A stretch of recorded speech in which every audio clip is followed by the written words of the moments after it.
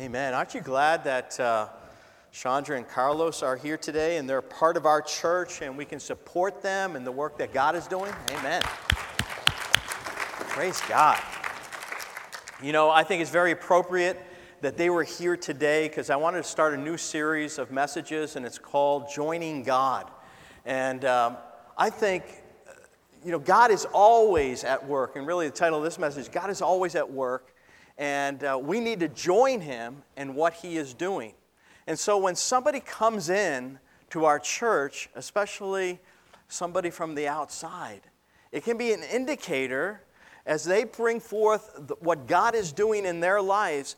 God may be inviting you to join them in what God is doing. And so that's how God works. He's always inviting us to be a part of His work. We don't do things for God. He invites us to join Him in what He wants us to do. And if you can understand that and begin to grasp that in your life, it'll make a tremendous difference in how you know God and how you experience God. Because the Lord really wants us to know Him in a deeper way and to experience His love and His power and what He's doing in this world. You know, a while back, many years ago, I read a book called Experiencing God by Henry Blackaby. And a lot of the principles that I'm going to be sharing with you come from this book. I was in a point in my life where I was really frustrated with what God was doing or what I thought He wasn't doing. I didn't see Him at work in my ministry or in my life because I was trying to do things for God and ask Him to bless it. And what I didn't realize was that God was working around me and He wanted me to join Him in what He was doing. And so I read this book, and then I read the scriptures that Henry Blackaby was talking about, and it made sense. It clicked with me. I said, I could do that. I don't have to work for God because I'm not able really to do anything on my own, but I could join God and join His people, and together we could do something that we could never do alone.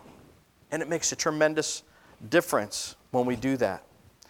So one of the first things that he says and he talks about is that when we are walking with God and we're experiencing God in this world, let's say you have a financial need and you're praying, you ask God to meet that need, and then you discover that He is a provider. When you call on Him, He does provide for you. So you come to know Him as a provider. Sometimes when we're sick, when we're feeling ill, and we come to God and we ask Him for healing, we come to know Him as a healer. So the healing God that He is. And of course, when we come to know Him as a Savior and the Lord of our lives, that is the most important part. When we humble ourselves before Him and we say, God, I'm giving you my life. Lord, you're worthy, like we sang that song, Lord, you're worthy of my life. You're worthy of my heart. You're worthy of my soul. I give it to you. We come to know Him as Savior and Lord. And when we begin to know Him as that, He begins to invite us into what He is doing in this world. And it's so very important to say yes to Jesus when He invites us. Now, some people will say, well, I don't see God doing anything around me.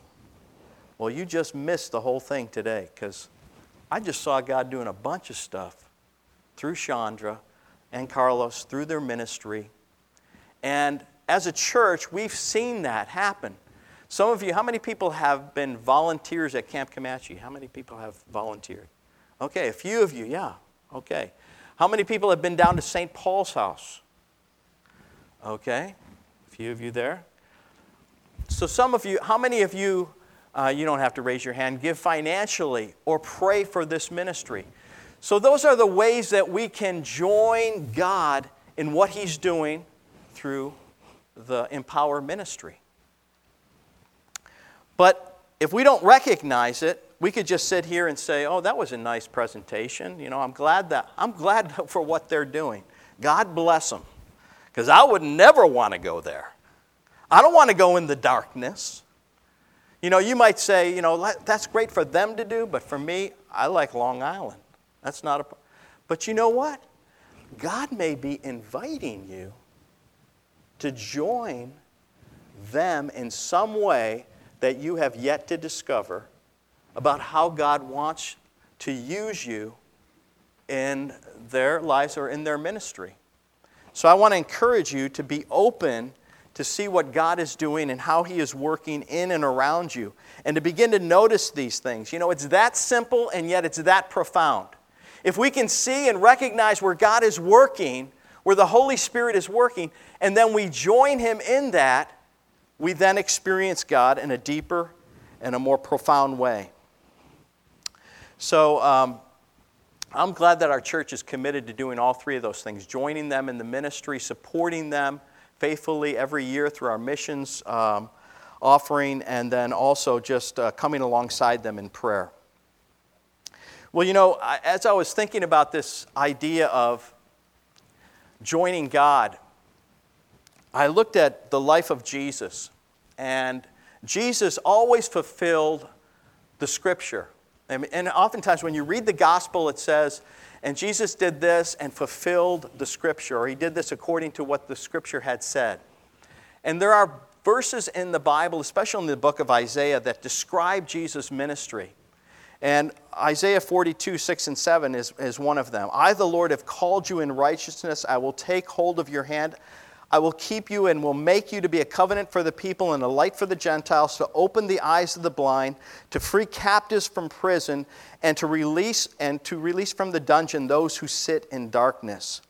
And as you begin to read the Gospels, you see that Jesus has come for this very specific reason. And you see Him going to individuals and to communities, and He begins to minister there, and people are released from demonic oppression. Some people are healed physically. Other people the poor people have the gospel, the good news preached to them, and it changes their life. And when Jesus begins His ministry, He begins it in Luke chapter 4, verses 18 to 21, and He quotes, or He goes into the synagogue in Nazareth, the town that He grew up. He goes into that synagogue, and He begins to read from the Scripture. And it says this, he's quoting from Isaiah 61, the Spirit of the Lord is on me, because He has anointed me to proclaim good news to the poor. He has sent me to proclaim freedom of the prisoners and recovery of sight for the blind, to set the oppressed free, to proclaim the year of the Lord's favor. Then He rolled up the scroll, gave it back to the attendant, and He sat down, and the eyes of everyone in the synagogue were fastened on Him. And He began by saying to them, today this Scripture is fulfilled in your hearing. What was Jesus doing? Jesus was understanding that His calling came out from what was written in the Scripture. He was the fulfillment of the messianic prophecies. And so He was taking what the Scripture had said, and then He was acting and saying, this is about me. He was owning what the Word of God said to Him. And do you know what? This is Jesus' method of ministry. And it doesn't change there. He passes the same method on to His disciples. And He says, guys, if you want to join me in what I'm doing, you can do it. And I'm giving you this invitation. And it's all written right here in the Scripture. And He says, you can be a part of it too. Would you like to? And so you see these guys, one by one, they come and they start to follow Jesus. And they watch what He does. And they see what He does. And when He does what He does, they in turn go out and do what He was doing. And it's a tremendous thing, because they begin to see where God is at work. And they join Him. And they take the invitation, and God does some powerful things in their life. Well, how did they continue to do that? You know, a lot of times we think that if I'm going to do something for God, I've got to get my theological education, or I've got to have a certain skill or craft. But what we know is that these guys were so powerfully impacted their communities. And why was it? Was it their education? Was it their financial status? Was it their position? No, it was none of those things. They were ordinary, uneducated men, and yet, but they had been with Jesus, and they had walked with Jesus, and they had joined him in what he was doing, and it made all the difference in their ministry. So I want to look, just introducing this whole topic about joining God, and we're not going to get into it I'm just going to get into it briefly today, kind of introduce this series to you. But one of the things that we can learn is, how did the disciples do it? How did they fulfill their calling? And how do we do it? And that's really the basic of what I want to talk about today.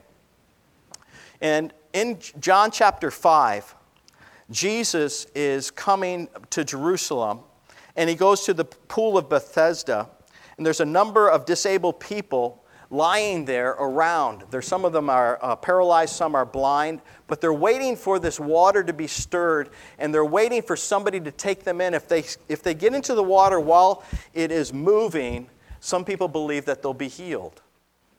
And so Jesus walks into this group and this crowd, and he goes to one individual, and I think it's amazing. Sometimes we think that ministry is all about a lot of people, like you got to reach so many, but it's usually just one person that God wants you to talk to. It begins with one person. And when you think about it like that, you can say, yeah, I could join God in doing that.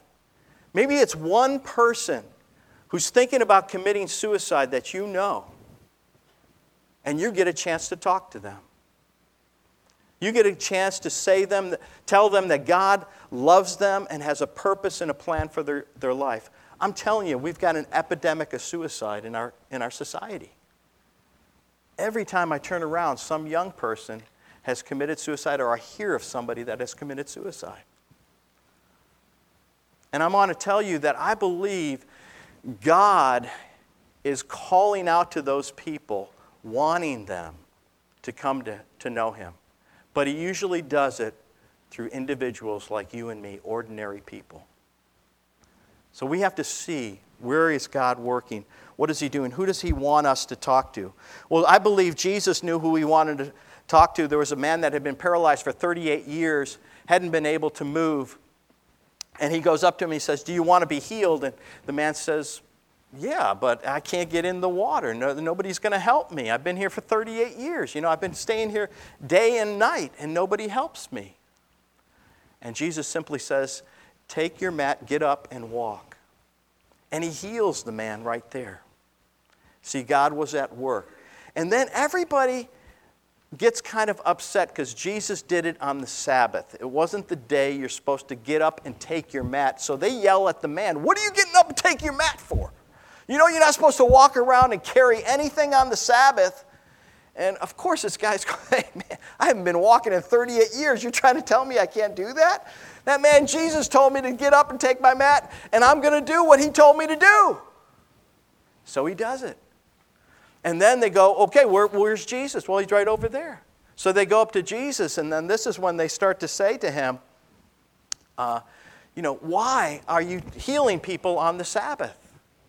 And this is what Jesus says, and I think this is the key point in joining God. In his defense, Jesus said to them, my Father is always at his work to this very day, and I too am working. Jesus was saying, God is working. He's not taking any days off. He does things on the Sabbath. He does things on Monday through Sunday. There's 24 hours, 7 days a week. We need to join him in what he's doing. And for this reason, the next verse says, for this reason they tried all the more to kill him. Not only was he breaking the Sabbath, but he was even calling God his own Father, making him equal with God. And last week, Donna Baptiste was here talking about the humanity and the divinity of Christ and how Jesus is both God and man. But the point I want to make here is not that, but this. Jesus gave them this answer. Very truly, I tell you, the Son of Man can do nothing by himself. He can only do what he sees his Father doing, because whatever the Father does, the Son does also. So what Jesus was saying was, I'm looking for how my Father is at work, and I want to follow him and do what he does. And so that's why he healed the man. There was this man there. God saw his heart. He was ready to heal him. Jesus came up, was the conduit for that man's healing.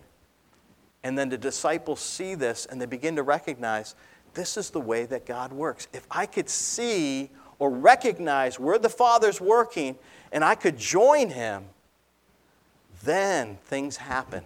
Because if Jesus said, I can do nothing in myself, that means we can't do it either.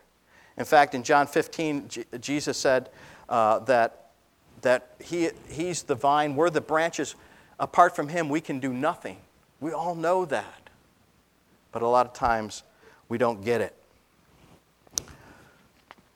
And then Jesus says this, for the Father loves the Son and shows him all he does, yes, and he will show him even greater works than these, so that you will be amazed.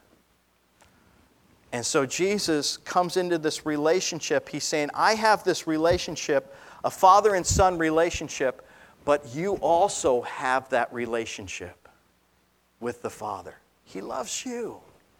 You don't have to be afraid of failing him or not being good enough or not being able to help anybody. God is inviting each one of us to be a part of what he's doing. And it's our job or our responsibility to recognize where he's at work. And we're going to be learning about that. How do we recognize how God is at work? See, Jesus was praying this for his disciples. He said in John 17, I and them, you and me, so that they may be brought to complete unity. Then the world will know that you sent me and have loved them even as I have loved you. What Jesus was praying was that we would together, work together to do God's work. It's very simple, but we're just not doing things alone with God. He wants us to team together. He wants us to partner with one another. And the beautiful thing of the New Testament is that's what it's all about. It's not about just me and against the world. It's about us walking with God, joining him in what he's doing, and then accomplishing together what we could never do alone. That's what I'm excited about our church. That I'm so thankful that we give to missions, that we support our missionaries, that we stand behind them in prayer and in financial giving, because we're joining them in doing the things that we could never do alone. And when we see that, when we get reports of Silver Lining, the orphanage in China, and we see what God is doing, opening up a whole new avenue of ministry in Myanmar, it's just amazing to see what God is doing. And then how they want to have 100 children there this next year. It's amazing.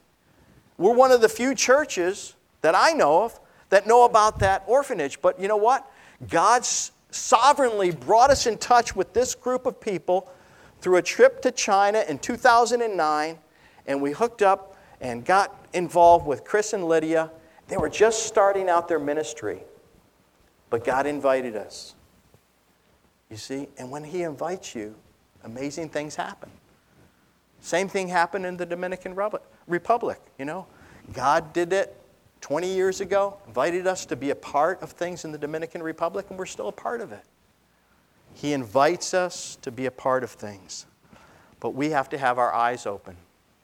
That's why Paul prayed, I pray the eyes of your heart may be enlightened, in order that you may know the hope to which he has called you, the riches of his glorious inheritance in his holy people, and the incomparable great power for those who believe. You and I need discernment. We need to have our eyes open to recognize where God is working. On a micro level, in our school, with our friends, in our family. If you're a parent with your children, you need to see where God is working. What's he doing in your family? But it's also on a bigger level too. And how is he working in our church? How does God want me to join him in that? And then in the world. And so, but our eyes of our heart need to be enlightened, because we can't always see physically, but we can recognize spiritually that God is doing something. So one of the indicators I want you to be aware of is this. When somebody is interested at all in God, you know the Holy Spirit's at work. Well, what do you mean by that? What do you mean? Like, if you have a conversation with somebody and they're talking to you about what you believe in or why you believe what you believe, the Holy Spirit God is at work in that person's life. Now, you might say, I don't want to say anything. I don't want to offend them. But it is the time for you just to share personally what you believe. God begins to work. And that begins to start something happening in that person's life. It's a seed that is planted in that person's life. Now, you may not be the person that brings them to church, or you may be. But God is at work and He's moving in that person's life. And then somebody else may be working in their lives as well. You know, God may use somebody else. Lori and I started this thing where we go to the restaurant right before we eat. They take our order, and then we'll tell the waiter or the waitress, we'll say, is there anything we can pray for you? We're about to pray. And we pray for our food, and is there anything we can pray for you? And it's amazing. Sometimes people have these tears in their eyes and say, yeah, pray for my mom. Thank you so much. You know, and other times people go, nah, what? No, I'm okay. I'm okay. What would you like to eat? You know? So it's different, you know. But when people are responding, I know God is working. You know, and so we pray for them. We might be the one person that has prayed for them, but we may be a group of many, many people that is involved in their lives, and they're coming to a greater understanding that God loves them. You know, I just want to close with this last story of Jesus. You know, in John chapter 5, we have the healing at the pool of Bethesda, but in John chapter 4, you have the story of Jesus at the woman at the well. And again, Jesus takes the opportunity to go through Samaria, and He sits and He talks with this woman at noontime. Nobody's supposed to be at the well at noontime. Everybody gets their water early, but just this woman shows up at noon because she's the kind of the outcast of the town. And Jesus happens to be right there. And there's times in your life where you're going to be meeting with somebody that seems like an outcast, but maybe they sit next to you in your cafeteria or in the workplace, or they're just feeling like nobody really cares about them. And the way Jesus handles this is amazing. If you get a chance to read John chapter 4, do it. But Jesus begins to minister to her. And one of the things He does is, could I have a drink of water? Jesus asks her for something. It's not like we always got to help other people. Sometimes they could help us. And He starts this conversation with her, and He says, you know, if you really knew who I was, I could give you water that would last forever, that would satisfy your soul. And so they get into this spiritual conversation, and soon enough, she ends up really believing in Jesus. And then she leaves the place, and she goes and tells everybody what Jesus has told her about her life. And there's this God moment there. And the disciples had gone out for lunch. So they all left Jesus, you know, just to drink water.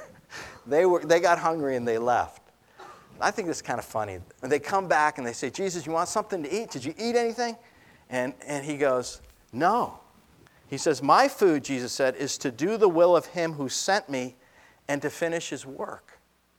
What Jesus said, what's better than anything I could ever eat is joining God in what He's doing in this person's life. And I think we need to have a greater appetite for joining God in what He's doing. And it'll change everything about us. Jesus said, you know the saying, it's still 4 months until harvest. I tell you, open your eyes, look at the harvest fields. They're ripe for harvest. Even now, the one who reaps draws a wage and harvests a crop for eternal life, so that the owner and the reaper may be glad together. And He said, I sent you to reap what you have not worked for. Others have done the hard work. You have just reaped the benefits of their labor. He's saying, I want you to join in the harvest. Don't say it's 4 months from now. Look around you. God is working. He's harvesting even around you. He's calling people to himself. Join him in what he's doing. So we need discernment. What are some action steps in joining God? You come here today, you heard a message about God being at work. How will you join him in that work? Ask God to show you what he wants you to do, where he wants you to join him. Discern through prayer his word, observation of what he's inviting you to do. Then take some time and to think about it. God, how do you want me to join you in this? And then make the adjustments so that you can obey and join God in what he's doing. It's that simple, but it's that profound when we do it. We experience God's power and his love in our lives. And then keep adjusting your life, your schedule, your ways to join God in his work. And remember, it will always involve change, which could be sacrifice, could cost you time, could cost you money, but it's well worth it because you're joining God. When you join God, there's nothing greater than that. Let's pray. Father God, we thank you. We thank you for your word to us today. We thank you for the ministry of Empower. And Lord, how you've used Chandra and Carlos and the team that is there. Lord, we ask that today you would work in our lives, calling us into a deeper love relationship with you where we're willing to adjust our lives to your purpose and your plans. Lord, you said your food was to do the will of the one who sent you. And Lord, we pray that we'd have a greater appetite for that in our lives as well. And pray this in Jesus' name.